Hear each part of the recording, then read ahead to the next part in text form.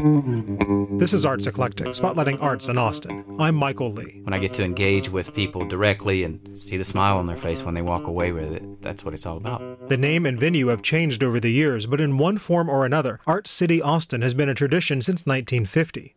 It returns to the Palmer Event Center this weekend and will feature not just visual art, but also performance, food and drink, activities, and installations.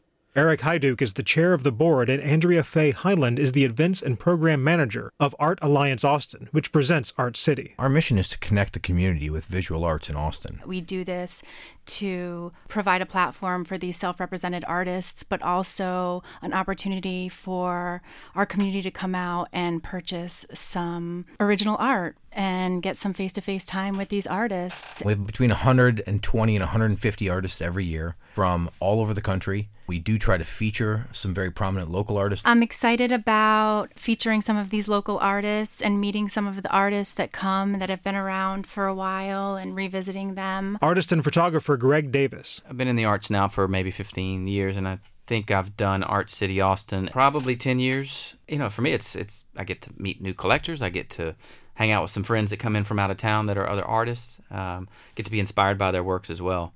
But I actually get to engage and interact with the collector face to face. I get to feel and see their emotional response to the work that I'm creating.